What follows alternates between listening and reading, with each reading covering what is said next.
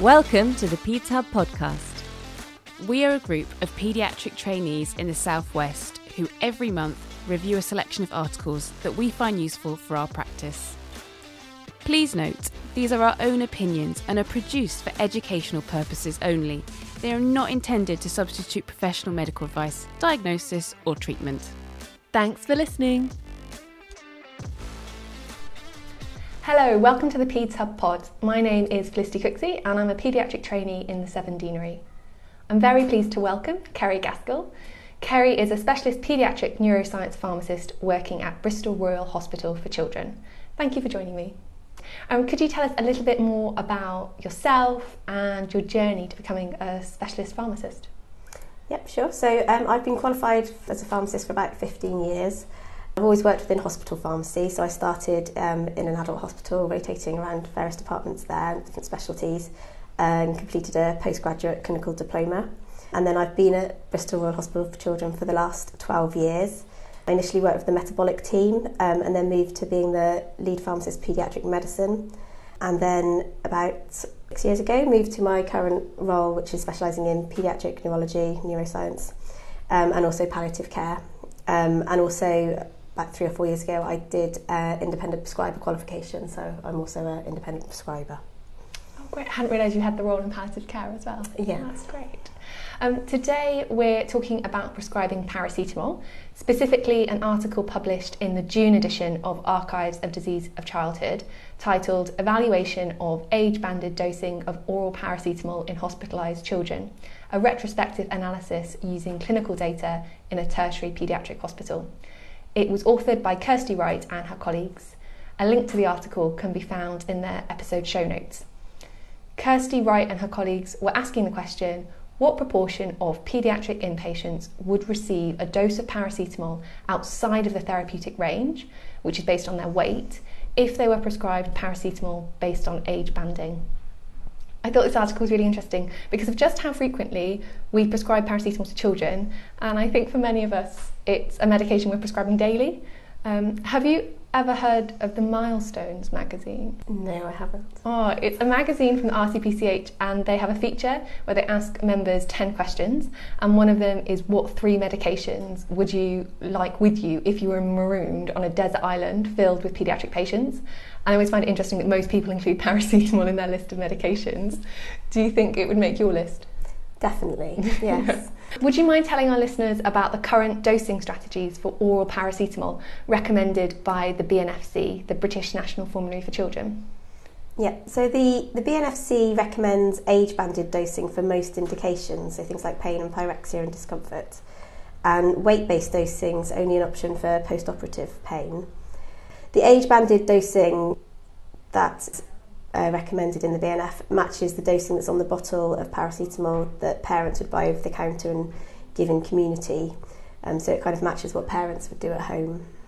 Yeah, and I suppose that's one of the main advantages of age-banded dosing. I assume that continuity and ease for parents. Are there any other reasons you can think of for the advantages for age-banded dosing? Yeah, so it's more simple for parents to give, and so that's why it's recommended for giving at home.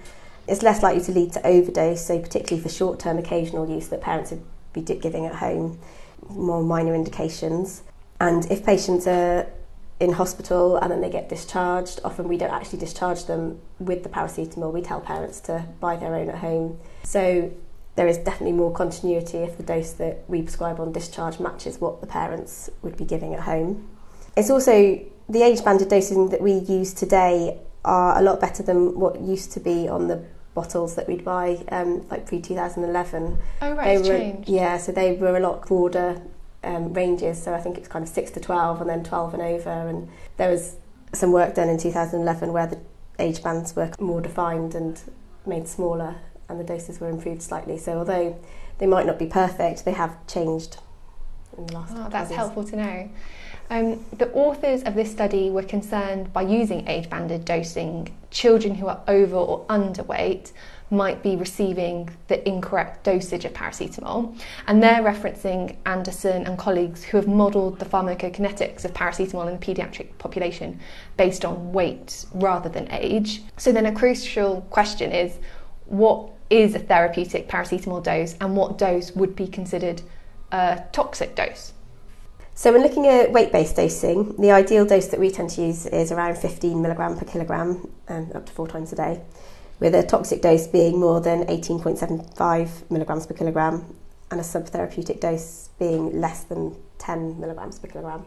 Do the limits change if a child is overweight? If they're overweight, obviously obesity is increasing, there's actually quite a lot of patients that come in that are technically obese, then the drug dosing obesity depends on lots of factors such as the therapeutic window of the drug, how it's distributed in the body, and so for paracetamol it's recommended that you do a dose based on their adjusted body weight. So if I saw a child was obese, I would calculate the adjusted body weight and then work out the dose, because using their actual body weight could potentially overdose them. Yeah, so for the purpose of this study, the authors considered a subtherapeutic dose to be anything under 10 milligram per kilogram, which is what you've said, and a supratherapeutic dose to be above 18.75 milligram per kilogram or above 75 milligram per kilogram per day. So that all fits. The population for this study were children admitted to a tertiary children's hospital in the UK over a 5-year period between 2016 to 2021. They were aged 3 months to 16 years. The authors looked back at electronic records to find admissions, children who had weight recorded, and children with a height measurement recorded. They then used this data to work out if paracetamol was prescribed using this data, would children be receiving a therapeutic dose of paracetamol?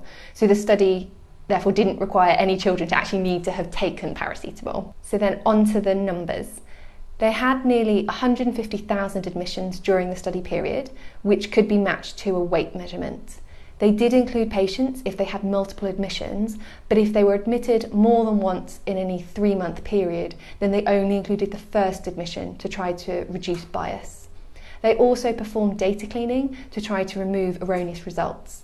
This left them with just over 100,000 admissions with weights in 68,000 patients. And you can read more about their data cleaning process and exclusions in the paper itself. There were 25,000 admissions with weights and heights, so we're much better at recording weight. In terms of the results, of the admissions, 20% of children would be receiving a subtherapeutic dose of paracetamol, and as a reminder, that's less than 10 milligrams per kilogram. 4.3% of the admissions would be having a supratherapeutic dose, so that's more than 18.75 milligram per kilogram. So overall, nearly a quarter of patients would be receiving a dose of paracetamol outside of the therapeutic range. What are your thoughts on that? Yeah, it's a really interesting study showing how much age-banded dosing, where it doesn't work, and that's quite a big percentage, obviously. It's a good study with a big study population to provide some good, interesting data. Yeah, and they found that there was variation between the age bands, which I found interesting. So for the 12 to 15 year age group, the BNFC recommends a dose range between 480 milligrams and 750 milligrams. So if the lower dose of 480 milligrams was given, 70% would be receiving a subtherapeutic dose. And if the higher dose of 750 milligrams is given, then 13% would still be receiving a subtherapeutic dose. Of those receiving the higher dose of 750 milligrams in the 12 to 15 year age group, more than 1 in 10 would be receiving the equivalent of more than 75 milligram per kilogram per day if they had regular paracetamol prescribed. So I suppose it makes sense that they found younger patients in each age group were most at risk of receiving a high dose of paracetamol based on age banding, and the highest risk being to 12-year-olds. Yeah, I think the 12 to 15 bracket is quite interesting because obviously there's a big dose range, and that's probably taking into account the fact children reach puberty at different ages, and there's can be a massive difference in weight of 12, 13, 14-year-olds. I suppose the study couldn't, because of the way it was done, take into account what you would actually give. So if you were looking at a patient who was 12 years old, the dose that you would choose would hopefully depend on if you think that they are on the big end or the small end of a kind of 12-year-old, rather than just always going for the top of the dose band or always going for the bottom of the dose band. Yeah, that makes sense. Now, one thing the authors do state is that they anticipate children admitted to hospital have a higher probability of having a weight which is abnormal compared to the general population, and they are clear that they're not commenting on dosing outside the hospital setting. But I found it interesting to think that if we're in a situation where we've needed to prescribe a lower dose of paracetamol for a child in hospital because they are of low weight, which happens actually quite a lot, then on discharge, if they've got a condition for which we're anticipating that they're going to need to continue to take paracetamol regularly, what would you be recommending?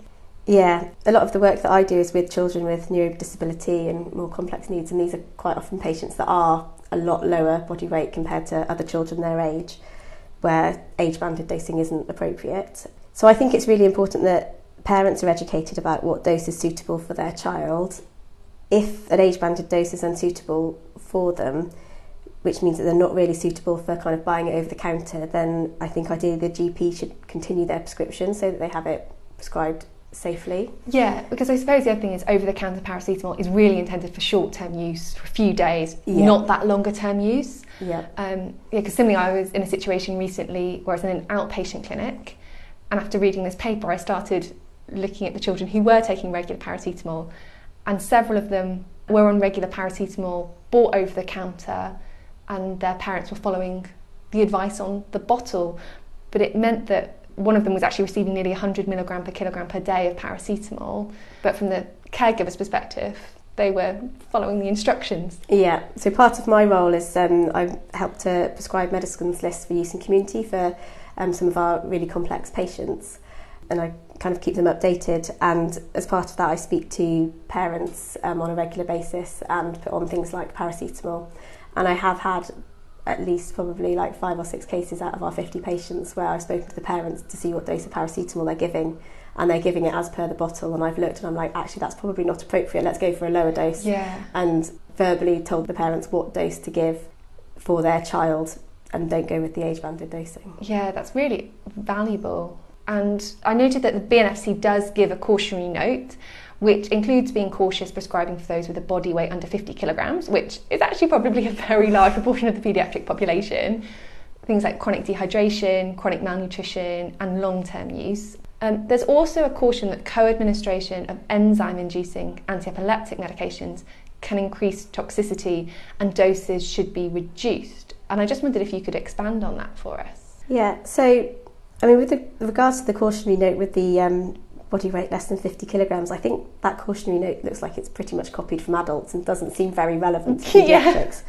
I think it should probably be more paediatric specific and saying things about if they've got a low weight for their age rather than just being less than 50 kilos or malnourished, because a lot of our patients that do have a low body weight aren't necessarily malnourished, they're just always going to be really small. The anti-epileptic caution is really interesting because there's not really any specific recommendations in the interaction section of the BNF.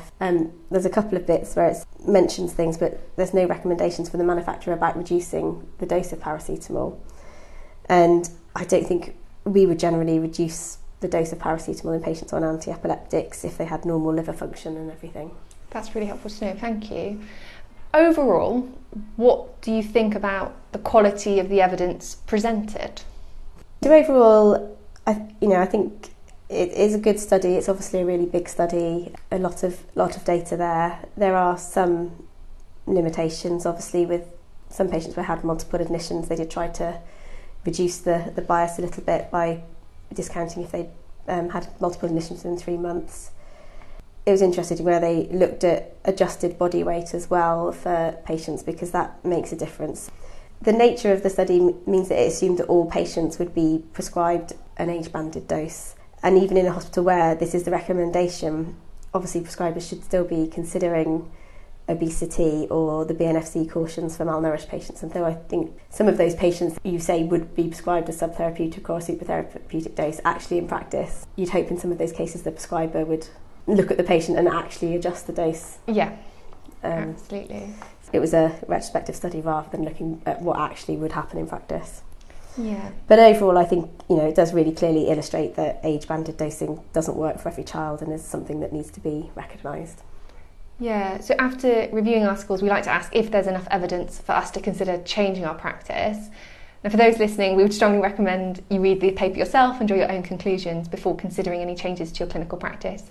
But overall, in your opinion, do you think there's enough evidence to persuade individuals that we should be looking at our own practice and prescribing paracetamol based on weight rather than age banding in the hospital setting generally?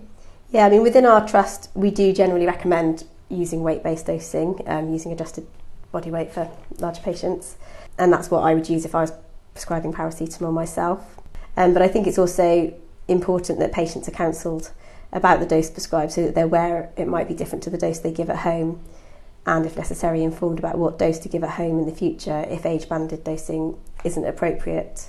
So I think it's just about, if you are going to prescribe weight-based dosing, just recognising that you need to make sure that the parents are aware of what you're doing and why, and trying to link in with the fact that it is different to what they'd be doing at home. Yeah, and that makes it, I suppose what you were saying before about linking with the GP potentially, particularly if it's going to be a long-term thing, so they're less likely to make errors if it's a prescribed medication and it's written on the bottle what they have to do. Now, many of our listeners are prescribers. If you could give them advice, what would it be?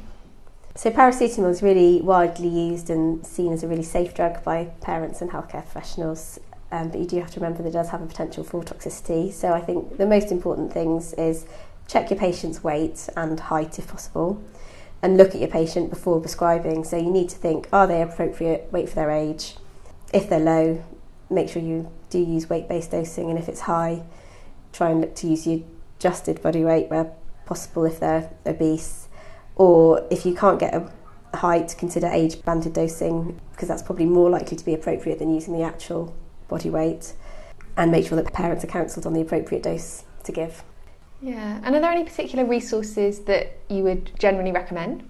So there's a UK MI Q&A on drug dosing in childhood obesity, which has got information about adjusted body weight and a number of drugs, but that includes paracetamol, so it kind of gives you the calculations for what to use when you're dosing for paracetamol. Great, thank you. And my final question that we ask all of our guests, what's your favourite book? It doesn't need to be medical. I don't get a lot of time for reading at the moment, but it's probably something very traditional like Jane Austen, Pride and Prejudice. Oh, I like Pride and Prejudice too. Thank you so much for joining me today, and I hope everyone listening enjoyed this episode. Please let us know your feedback.